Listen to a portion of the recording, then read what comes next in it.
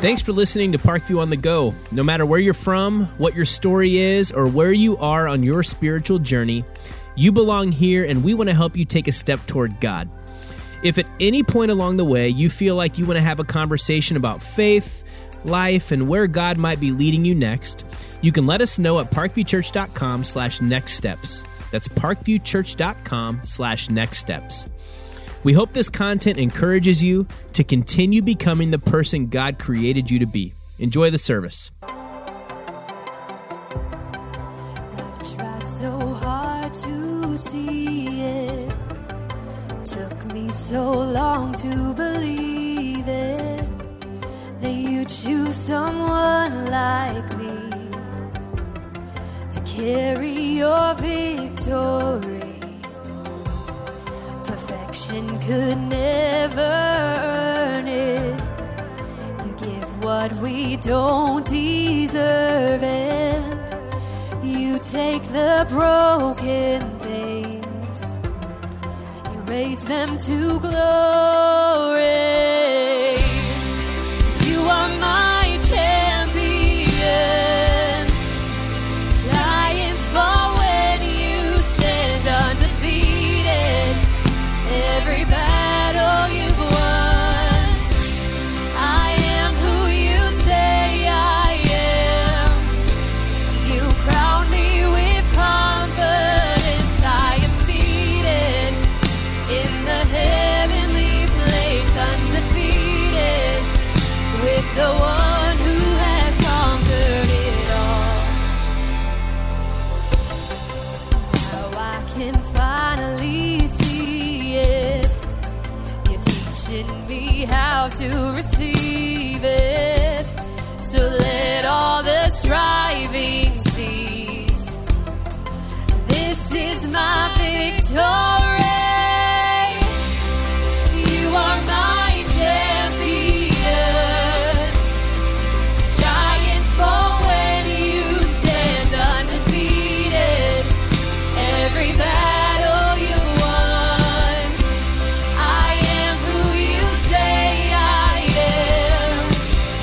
You crown me with confidence. I am seated in the heavenly place, undefeated, with the one who has conquered it all.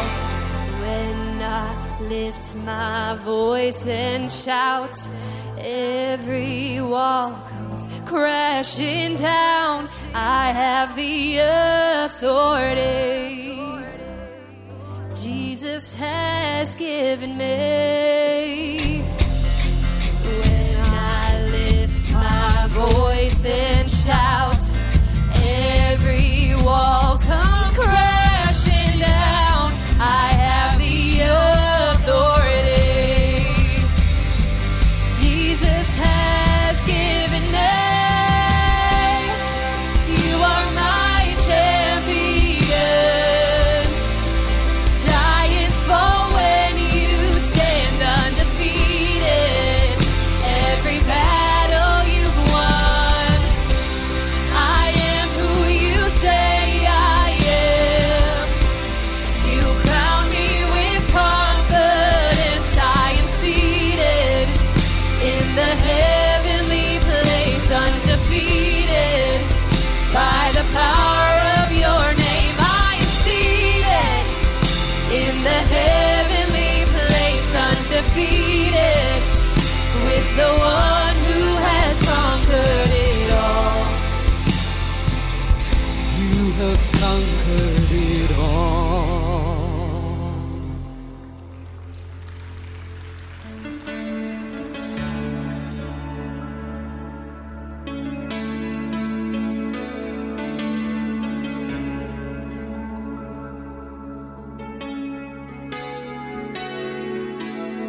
Robed in everlasting light, your glory floods the earth and fills the skies.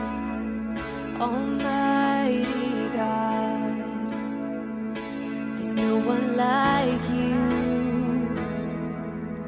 Mountains tremble when you speak. I'm listening whisper changes everything. Almighty God, there's no one like you. Almighty God, there's no one like you. You are the Lord, forever lifted high. You are the Lord, compassionate and kind. You are the Lord. Holy, holy, holy is your name. Holy, holy, holy is your name. Slow to anger, rich in love. You're patient, always chasing after us. This is your heart. There's no one like you. How great you are. There's no one like you. You are the Lord, forever lifted high. You are the Lord, compassionate and kind. You are the Lord. Holy, holy, holy is your name. You are the Lord. Let the nations sing. You are the Lord. Jesus, King of kings. You are the Lord. Holy, holy, holy is your name. Holy, holy, holy is your name. You broke off my heavy chains,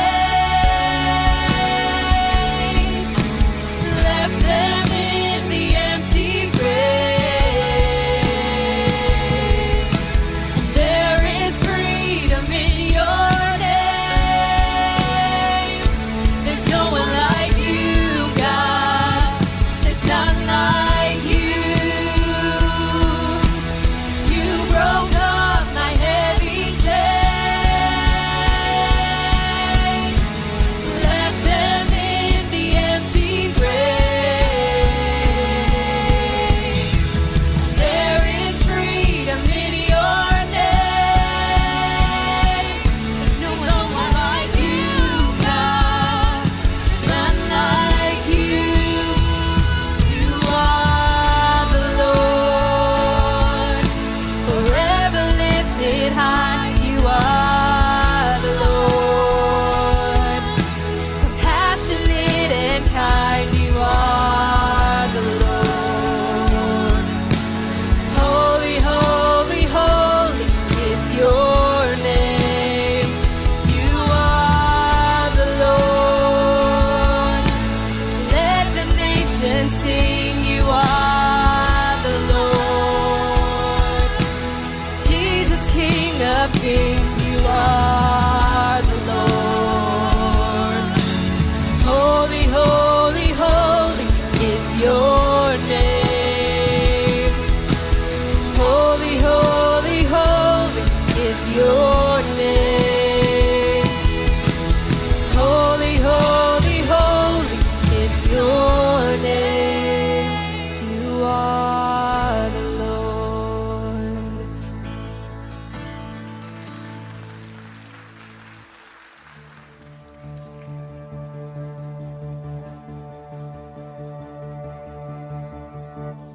You were the Word at the beginning, one with God the Lord Most High. Your hidden glory in creation, now revealed in you are Christ. What a beautiful name it is. What a beautiful name it is. The name of Jesus Christ, my King.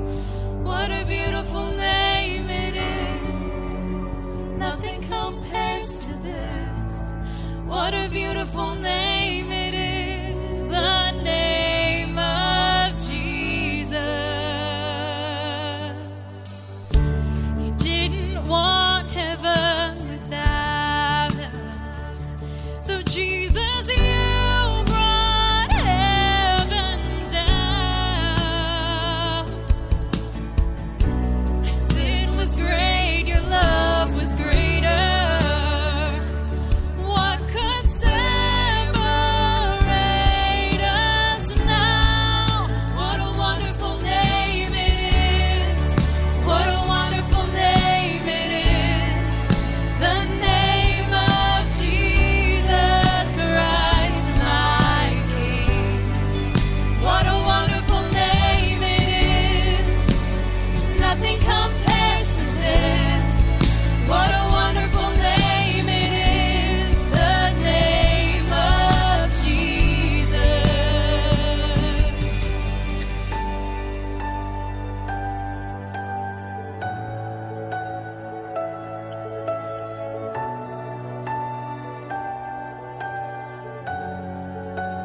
Death could not hold you. The veil tore before you. You silenced the boast of sin and grave. The heavens are roaring the praise of your glory. For you are raised to life again. You have no rival. You have no equal. Now and forever, God, you reign. Yours is the kingdom. Yours is the glory. Yours is the name above all names. What a powerful name it is. What a powerful name it is. The name of Jesus Christ, my King. What a powerful name it is. Nothing can stand against. What a powerful name it is. The name of Jesus. What a powerful name it is. The name of Jesus. What a powerful name it is. The name of Jesus. Will you pray with me? God, we thank you for this day, and we thank you for the name of your Son, Jesus. God, that it's a powerful name, that it's a wonderful name. I just pray that you would be with this service today, God, that you would be with Tim's sermon today, that your words would be spoken through him. Amen. You may be seated. Throughout history, people have attempted to paint the perfect portrait of Jesus. Sometimes he's smiling, sometimes he's crying.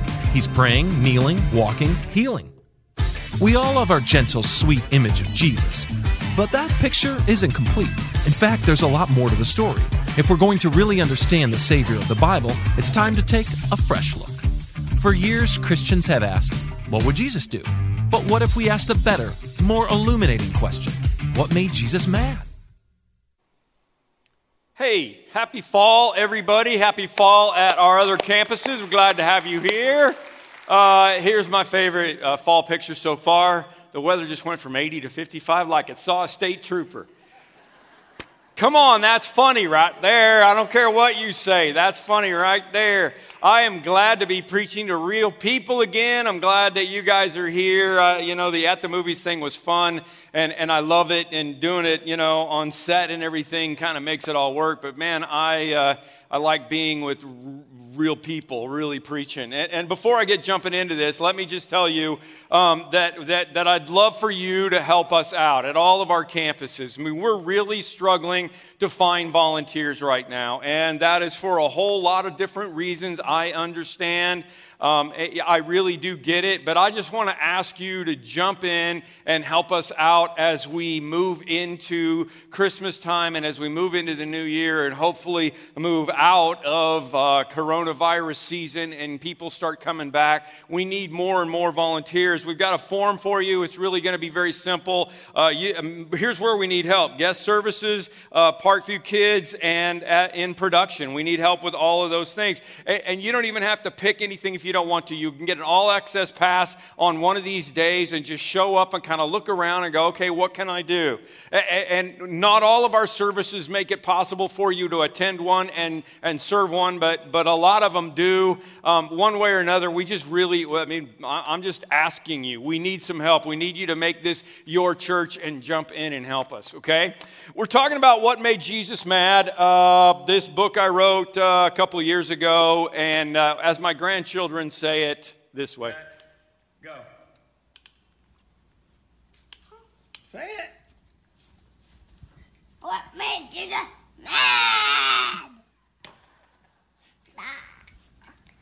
What? They're adorable. What made Jesus mad? We did 4 weeks on it a couple of years ago, and that was only about a third of the book, really, honestly. And the books are available at all of our campuses, and some of them are signed. So, man, I'd love for you to get it, and all the money goes to the ministry at Parkview. I'd love for you to read it because I'm going to spend the next 4 weeks on it again. And if you're wondering, I know you're like, well, wait a minute, Jesus mad? This doesn't make any sense. If you'll stay with this, I think it will. Jesus did say things like, love your enemies and pray for those who persecute you, right? And he said, come to me, all you who are weary and burdened, and I will give you rest. I am gentle and humble in heart. That's the Jesus, that we think of, okay? And that sounds nice, but what about this? You snakes, you brood of vipers, how will you escape being condemned to hell? I mean, can you imagine a religious leader posting that on Twitter? That was Jesus. And his words could be sharp and biting. And like I said in the video I posted today, I mean, a lot of the red letters are angry red letters. They're red letters. And the things that Jesus said were either a direct condemnation of someone's attitude or a story to illustrate the condemnation of somebody's attitude. Jesus was angry. Ricky Bobby said, I like praying to the baby Jesus in his golden fleece diapers, right? But you can't do that. You can't keep Jesus in the manger, and also, he didn't have golden fleece diapers, okay? What I'm saying is that when the Son of Man gets mad, when the Son of God gets mad, we should pay attention. We learn more, this has been my illustration through it all, about the things that people don't like than we do about the things that they do like, right? When you were a kid, did you ever do anything that made your parents mad? And then the next time you thought about doing it, you decided not to, right? You hesitated just a minute. I remember calling my dad lazy one time, okay? I called him lazy one time, and then I never did it again. And to this day, I can't tell you his favorite television show or his favorite breakfast cereal, but I know that he does not like to be called lazy, okay? Note to self. So don't try to pass over the red letters in your Bible. Here's the problem. Who was Jesus mad at? I know we hate speech. We don't want to be mad. We don't want to be judgmental. We don't want to be those people. And that's why this is so important. Because the people that Jesus was mad at were usually the religious leaders. And I've been doing ministry for, I guess, 38 years now. And, up until a few years ago, I really just passed all that stuff over, because those were the Jewish religious leaders. And they didn't eat bacon. So, of course, they were crabby, right? Am I right? Then one day I realized that the Pharisees were just the church leaders of their day. And it was Jesus' church. It was God's idea of how church was supposed to be done. These weren't cult leaders of a religious sect that thought the Messiah was going to come on a spaceship behind Halley's Comet, okay? They were God's chosen people. So I did a deeper dive, and here's what I found out. What made Jesus mad was denied access to the Father. This is why this is important. Woe to you, teachers of the law and Pharisees, you hypocrites. You shut the door of the kingdom of heaven in people's faces. This is the heart of who we are as a church. It's about removing barriers. As a matter of fact, I was thinking about this week. I may get to heaven. I run the risk of getting to heaven and God saying, dude, you went a little too far. Removing the barriers, God may say, some of those rules that you thought were pretty legalistic, that there were some of them I really did like. Maybe God's going to say, like dancing. I know it's not in the Bible, but I don't like watching you people dance, okay? So you just need to stop. Kevin Bacon has to clean the toilets up here because of Footloose. I'm just telling you, I really didn't want people to do that. But I'm willing to run that risk, okay? Because I think that I understand God and grace enough to know that that's not going to be true. So we are always going to err on the side of keeping all that other stuff out of the way of your relationship with your Father. We will work very hard at that. That's my heart's passion. And I was thinking about it this week too. I don't know why.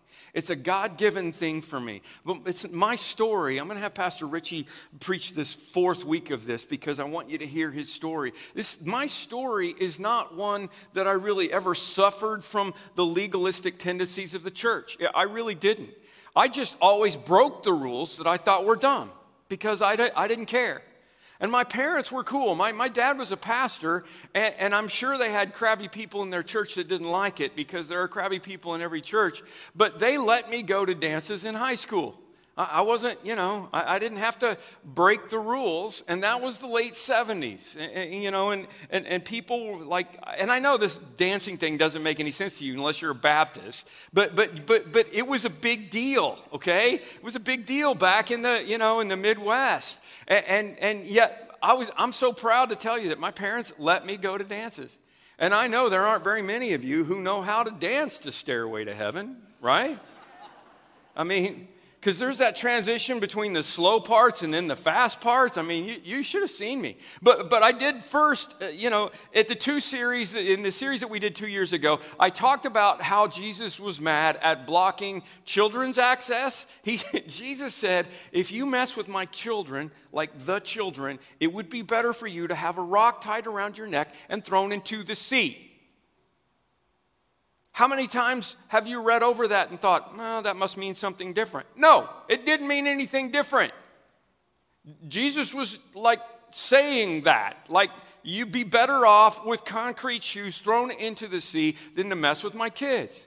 We also talked about legalism and rules that people made up, and I'm going to talk more about that even today, but especially we talked about it in relationship to alcohol because it was just the easiest illustration and how it blocks it for so many people. And then we talked about judgment and the woman caught in the act of adultery and Jesus' treatment of her. I think it's the most important story in there. And the ironic part about it is that when the people started putting the Bible together, we know that they didn't even want to include that story in the Bible. If you look in your Bible, it'll say some old manuscripts don't even have this story in the Bible.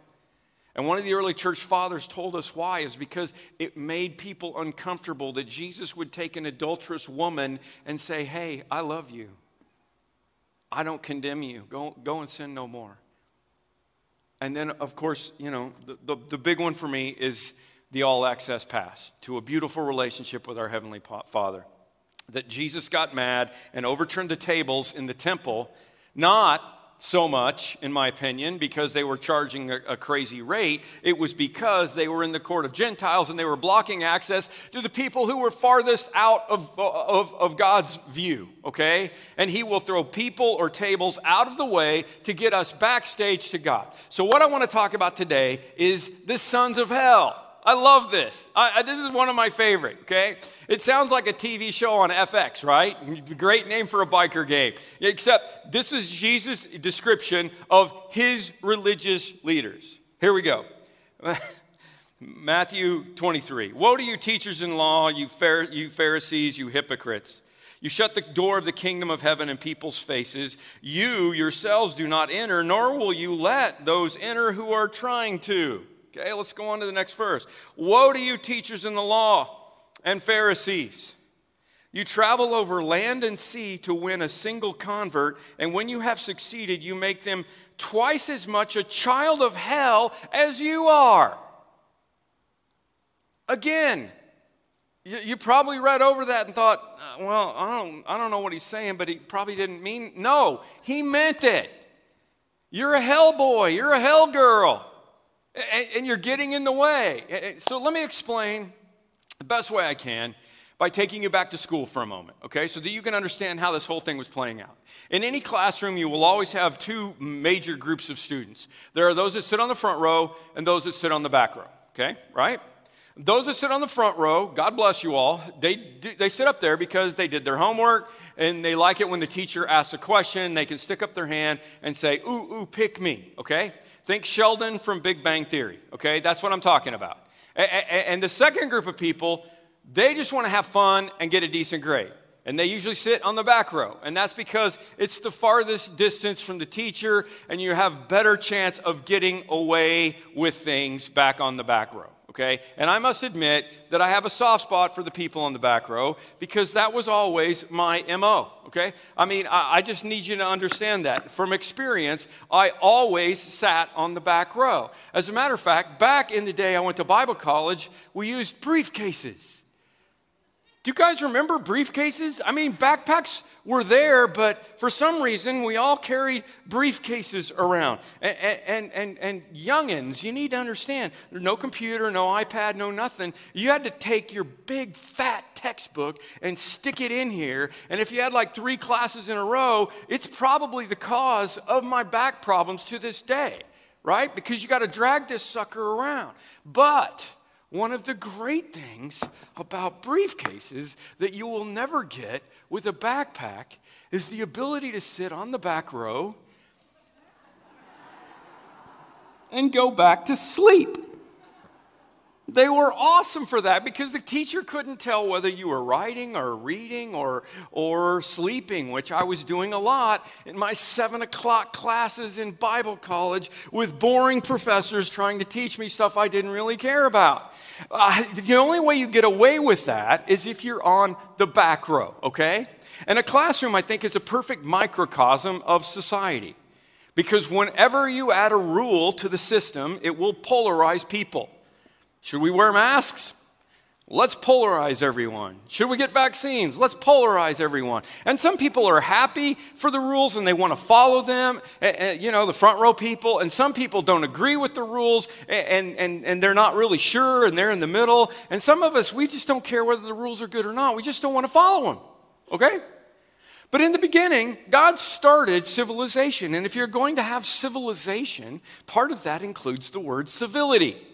So he instructed his humans about how to live. 613 commands that he gave the children of Israel. Stuff about sex and food and hygiene and legal order because you have to have some kind of uniform standard.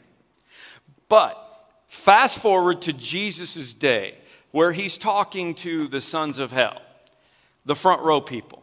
In Jesus' day, the front row people, the Pharisees and the teachers of the law, liked following the rules so much that they started adding rules on top of God's rules so that they could have more things to do right. They were like personal trainers. You know, they're like, okay, well, do some of these. Okay, now this time add 5 more burpees after that one. No, I'm not doing anything else. Don't add stuff to me. That's why people quit personal trainers. Am I right? And this was not about physical health. This was about spiritual health. It was about a relationship with God. And if this is starting to sound painfully familiar to some of you, I get it.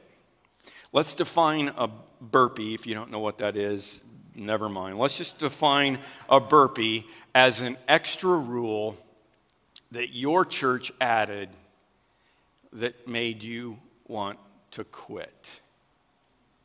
All right? I'm going to give you a chance right now. Turn to your neighbor and start listing them. Go ahead. I want to hear you. Start talking to your neighbor. What were some of the rules that got added. If you didn't grow up in church, you can just sit there. That's all great. I mean, keep talking, but I'm thinking, I know that it's like drinking. I already talked about that. Not in the Bible. Jesus made wine. Dancing, drink, smoke, or chew, or go with girls who do. That was the thing, right? You got not bringing coffee in the auditorium. I mean, that's why. I don't care if you bring it in and spill it all over. It doesn't matter, because it can't be a rule that gets in the way.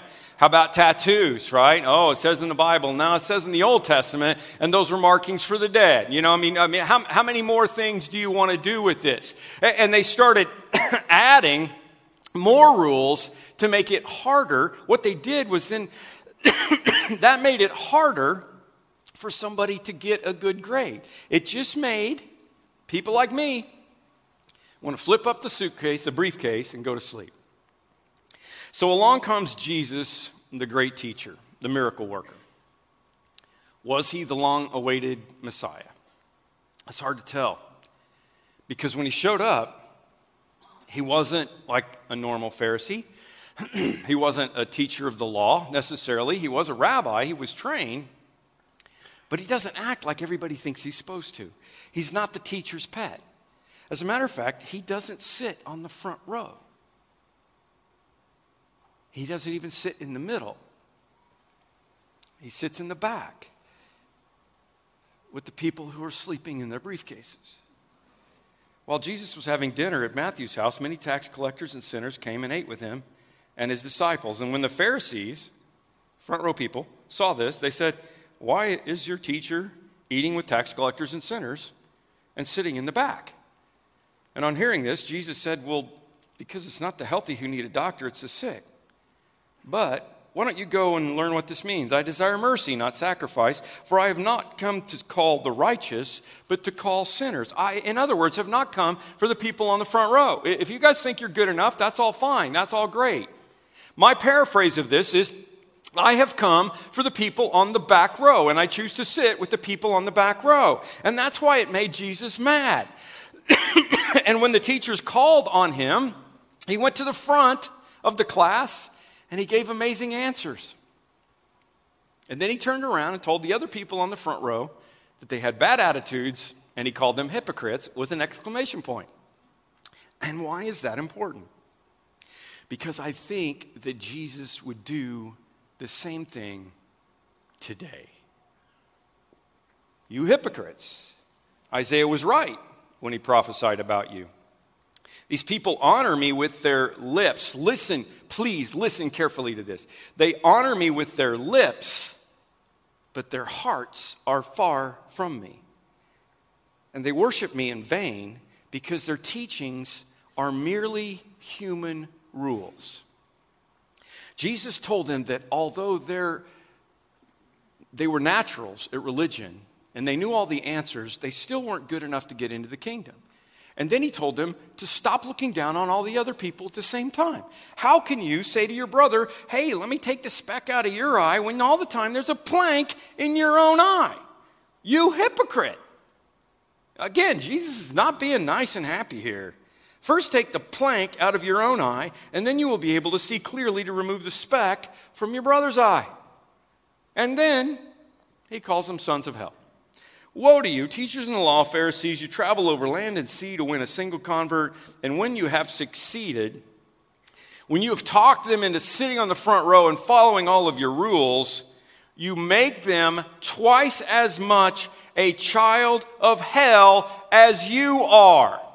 Do you see how drastic this is? Do you see how important it is that we study this stuff? I mean, this is crazy. If that statement doesn't knock you back, you aren't reading it correctly.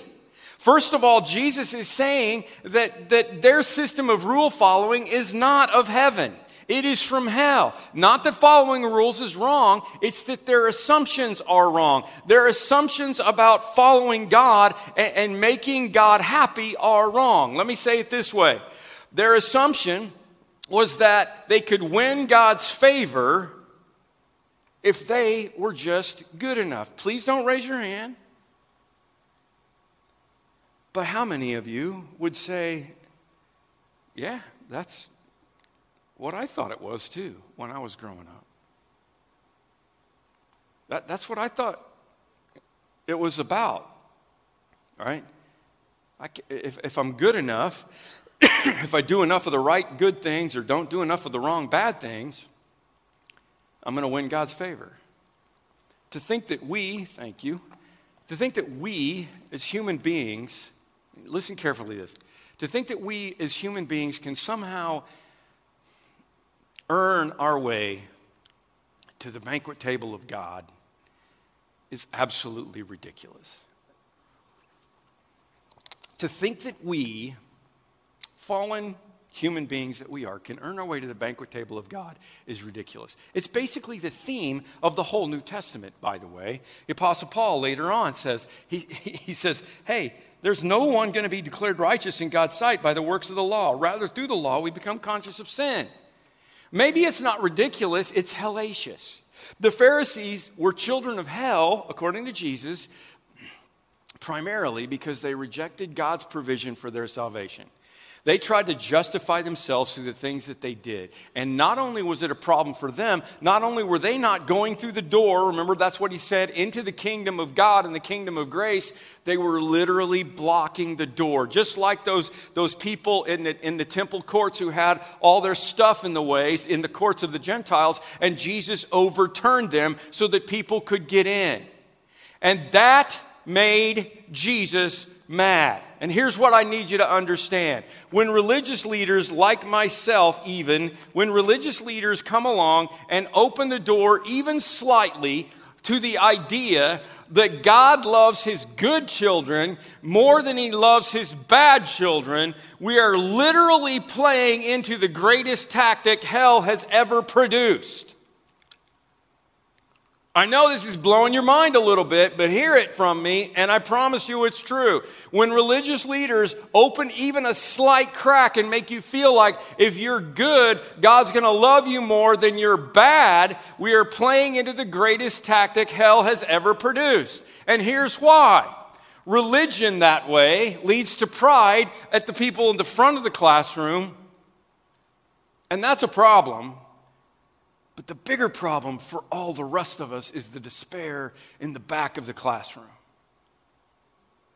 Example, one time some religious leaders came from Jerusalem, okay? And you need to understand, I know you're just like, well, Jerusalem was just the one place. No, there was lots of different places. And Jerusalem was like the Ivy League. If they come from Jerusalem, they're on the honor roll, okay? So these are the top-notch guys who are coming. And Jesus and his disciples are in another town. And so these people came from like, Grand Central, whatever, the important place, Washington, D.C. of religion. And they came out to where Jesus was, and they griped at Jesus and his disciples because the disciples were not doing hand washing the right way.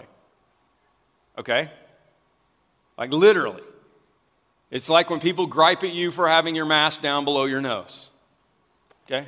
And I'm sorry, I have a beard, but if I open my mouth, it goes down. That's just how it is. I'm not trying to spread anything. This hand washing tradition, which they had ignored, had not been one of the original rules. It had been added. And some of the Pharisees, it says, and teachers of the law came to Jesus from Jerusalem and said, "Why do your disciples break the tradition of the elders? They don't wash their hands before they eat."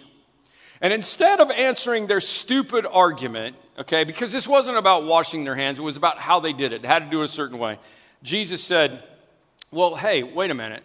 Let me do a counterattack here. I want to ask you about something even more important. And he launches into, why do you break this command of God for the sake of tradition? For God said, honor your father and mother, and anyone who curses his father or mother must be put to death. But you say that if a man says to his father or mother, whatever help you might have received from me is a gift devoted to God, that he is not to honor his father with it. You are nullifying the word of God for the sake of your tradition. Let me explain that, okay? Deeper question, okay? Jesus says, no, my followers did not wash their hands the correct way, and that's true, and I really don't care what you think, and you're going to kill me anyway, so I don't even want to talk about that. But since you brought it up, let's talk about you being sons of hell, because you're making up rules. Let's talk, this rule was called Corban, okay? And Corban was a rule that they made up that was, to me, in the book I said, it's kind of like calling shotgun, okay? It's not really a real law, but when you call shotgun, if you're in a group of people, that means you get to sit up front if you call it first. There's no actual bearing on the law, but it's in that same category of being selfish and I don't care about anybody else. Here it is, an episode from The Office where it becomes clear that Dwight has a concussion and they're going to take him to the hospital, but Michael still calls shotgun. The rules of shotgun are very simple and very clear. The first person to shout shotgun when you're within the sight of the car gets the front seat. That's how the game's played. There are no exceptions for someone with a concussion.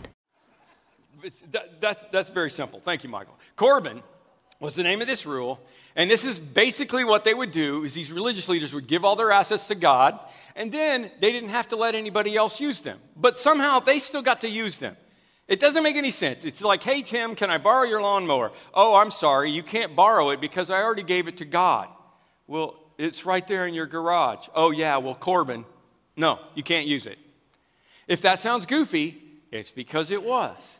And the real problem with it was that they were dishonoring their father and mother so that they could make some loophole so that they didn't have to give anything to them. One of the big commandments of the top 10, right? Moses comes down with the tablets. He carries them down the mountain, probably with dirty hands, and it says, honor your father and mother. And they started making up new rules. And please understand this. Jesus wants us to do the things that are good for us. I'm not saying that. I mean, for crying out loud, wash your hands. I wrote this book before COVID-19. Wash your hands. There's some good things, right? The problem was that the church leaders were offended because the disciples didn't do it in an annoyingly specific way. So here, this will just help you. Can you imagine going to the temple to worship God? Say you're a Gentile. So you got to get around the people that are selling the doves and the sheep that Jesus threw out, but they came back, and you're trying to go in, and you get there, and you want to go in to worship God, and these people with their robes on are like, I'm sorry, did you wash your hands? Well, yeah, I washed them. Well, did you wash them the right way? Because you can't come in unless you wash them the right way. What are you going to do? Elias Shakur wrote about growing up in a Christian boarding school in the Middle East. Fascinating story. He went to chapel to pray one night and fell asleep, and being punished for breaking, and then was punished for breaking the curfew rules. Even though he was praying and he fell asleep in the chapel, he was punished because he broke curfew. And he wrote this. He said, for the first time, I stood face to face with the unbending rules of the church as an institution. I could not understand why strict obedience to a rule was more important than a heart-seeking God. I could not fault the principal. He was just a man carrying out his job to the best of his ability. And in the end, I submitted, more or less quietly, to my punishment, 40 days of restrictions. Unfortunately, he said, this would not be my last exposure to the side of the church that seems to have forgotten about the humanity it was intended to serve. I got to read that again because that was the important part of the whole thing. The church that seemed to have forgotten the humanity it was intended to serve. That's what we're talking about. And Jesus called them sons of hell. I didn't have this in until this morning. I thought about it today because I've had so many conversations with so many of you whose parents got divorced. Right? So you couldn't have communion anymore. You couldn't be a part of the church anymore. I don't get it. Your parents could have been mass murderers and you could have had communion, right? But because your parents got divorced, which, by the way, Jesus said there were grounds for divorce in the Bible. And by the way, nobody ever bothered to ask what was actually going on in your parents' divorce or in your divorce. And I'm not saying I like divorce. I mean, I don't like divorce any more than the rest of us. But back in the day, that was also another one of those things, wasn't it? That's an easy one for us to pick on. And Jesus said, whoa, whoa, whoa, sons of hell. And when they taught others or they blocked others from going into the kingdom, he called them sons of hell. Because they were scaring the very people I mean, the very people, the very children of a couple that's going through a divorce needs God and the church more than anything else, right? So why would we be getting in the way of that? If you're going through a divorce, why would we be getting in the way of letting you come back to the Father? It doesn't make any sense. So Jesus broke rules on purpose. He liked to heal people on the Sabbath just for fun. I promise you, read the Bible, it's in there. And you think, well, no, you're not supposed to work on the Sabbath. No, but the front row people had made up 39 different ways that you could not do things on the Sabbath. You could not spit in the dirt on the Sabbath because you'd be making mud. You could spit on a rock and it would be fine. But you couldn't spit this. I'm not making this up, you guys. Jesus healed a man on the Sabbath one time. And nobody griped about it. And finally he said, you know what? If one of you has a child or an ox that falls into a well on Sabbath day, will you not immediately pull it out? And they had nothing to say. And in Mark's version of the miracle, it says, he looked around at them with anger, being grieved by the hardness of their hearts. And it must have made an impression on the disciples because the gospel writers tell us that they recorded a lot of the miracles that Jesus did, but they couldn't record all of them because they couldn't record all the things that happened. But they did more recording of miracles on the Sabbath than they did any other kind. And it kind of appears that it really wasn't about the miracles, like the disciples were going, I want to make sure you guys know that Jesus healed this guy on the Sabbath on purpose. And what we learn when we really dig into the Bible is that people on the back row were blown away by a representative of the Father who was more interested in doing good than following rules.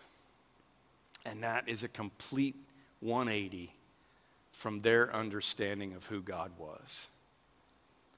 And it may be a complete 180 of your understanding of who God was, of who the Father was. Of course, a good father would find his children's needs more important than a list of certain approved activities on a certain day.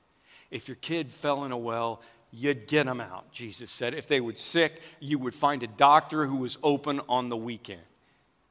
If they wanted Chick-fil-A, well, there's only so much you can do about that. Stephen Brown wrote this, and I shared this the last time I preached this stuff. I started to say I'm sorry, I'm so passionate about it, but I'm not. It's what God called me to. Here's what Stephen Brown said. The good news is that Christ frees us up from the need to obnoxiously focus on our goodness, our commitment, and our correctness. Religion has made us obsessive almost beyond endurance. Jesus invited us to a dance, and we've turned it into a march of soldiers, always checking to see if we're doing it right and if we're in step and we're in line with the other soldiers at our church.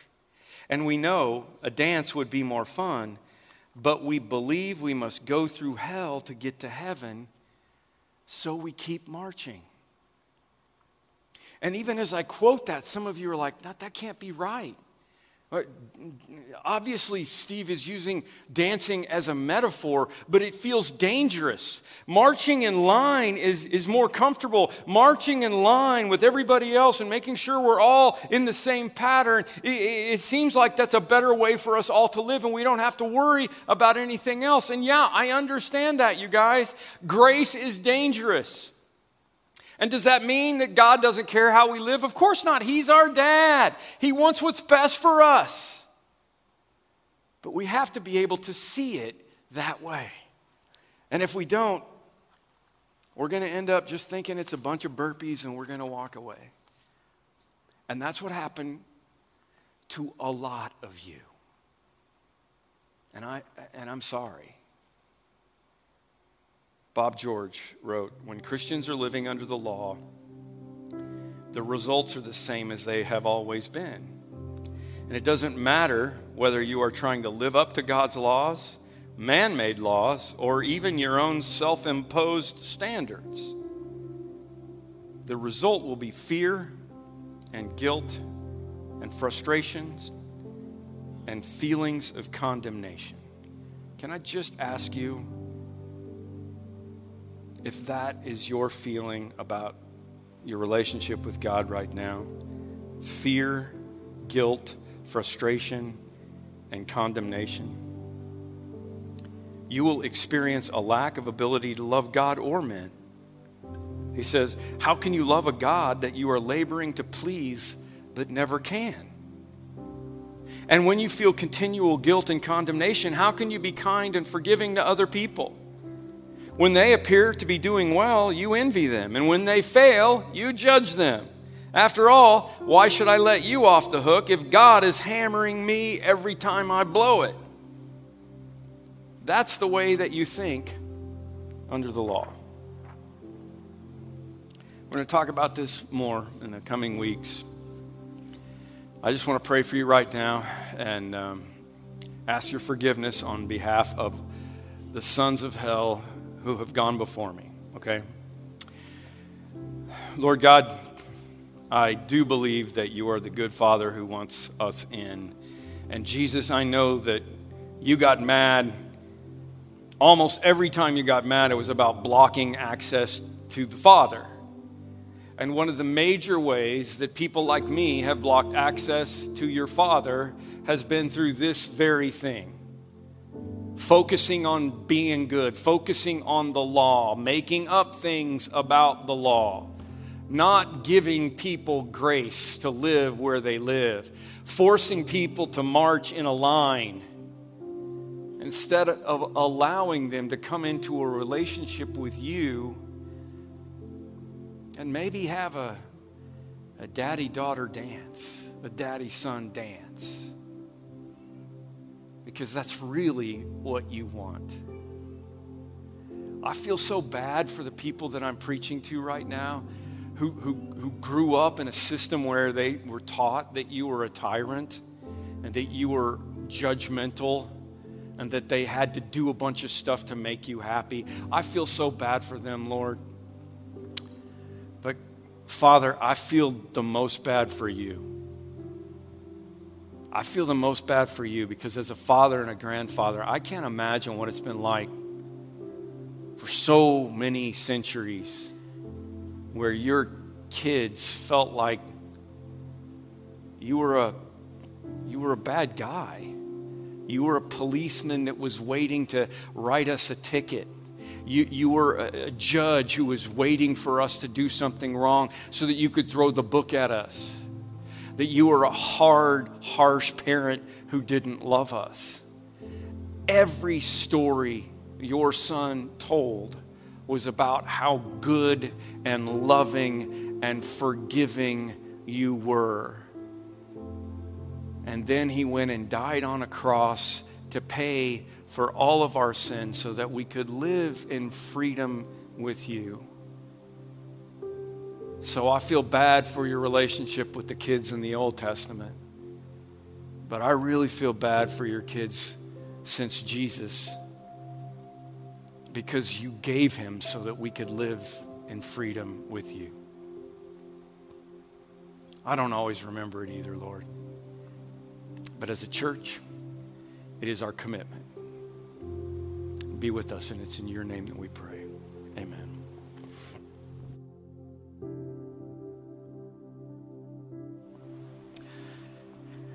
We're going to go ahead and take communion together here. And hopefully on your way in, you receive one of these packs. You can start getting it ready. If you've never used one before, there's 2 layers, a thin one for the wafer and then a second one for the juice. But what we do every week is we want to give you a moment to reflect and then respond in how Jesus may be leading you. And maybe today, for the first time, what you realize was that Jesus is really for you, and he wants to give you an invitation to be with him. And that's really a picture of what communion is it gives us an opportunity to stop and pause and accept that free gift that he has given to us that's only available to us through him. When we take his body and we drink the juice, we do so remembering that his sacrifice was good enough for us and gives us an opportunity to have freedom in him. So I want to give you a chance, like I said, to just pause. There's going to be a video on the screen. Take a moment to pray and reflect and examine what's going on in your life and in your heart. And then I'm going to come right back out here and let's take communion together.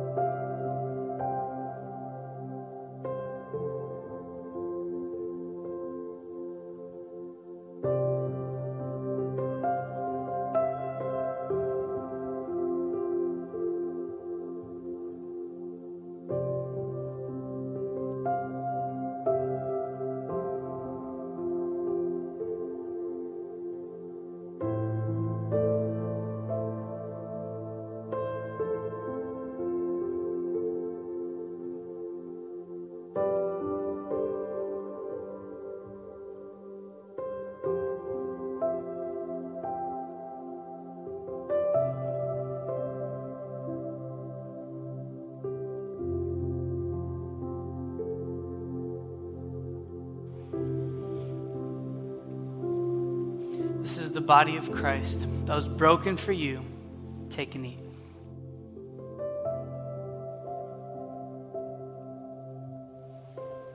And this is the blood of Christ, which was shed for you. Take and drink. Will you pray with me? Lord, thank you for just the reminder that communion offers us to be able to come together as a body and be reminded of what you've done, how your sacrifice has changed everything for us and gives us an ability to live and experience freedom.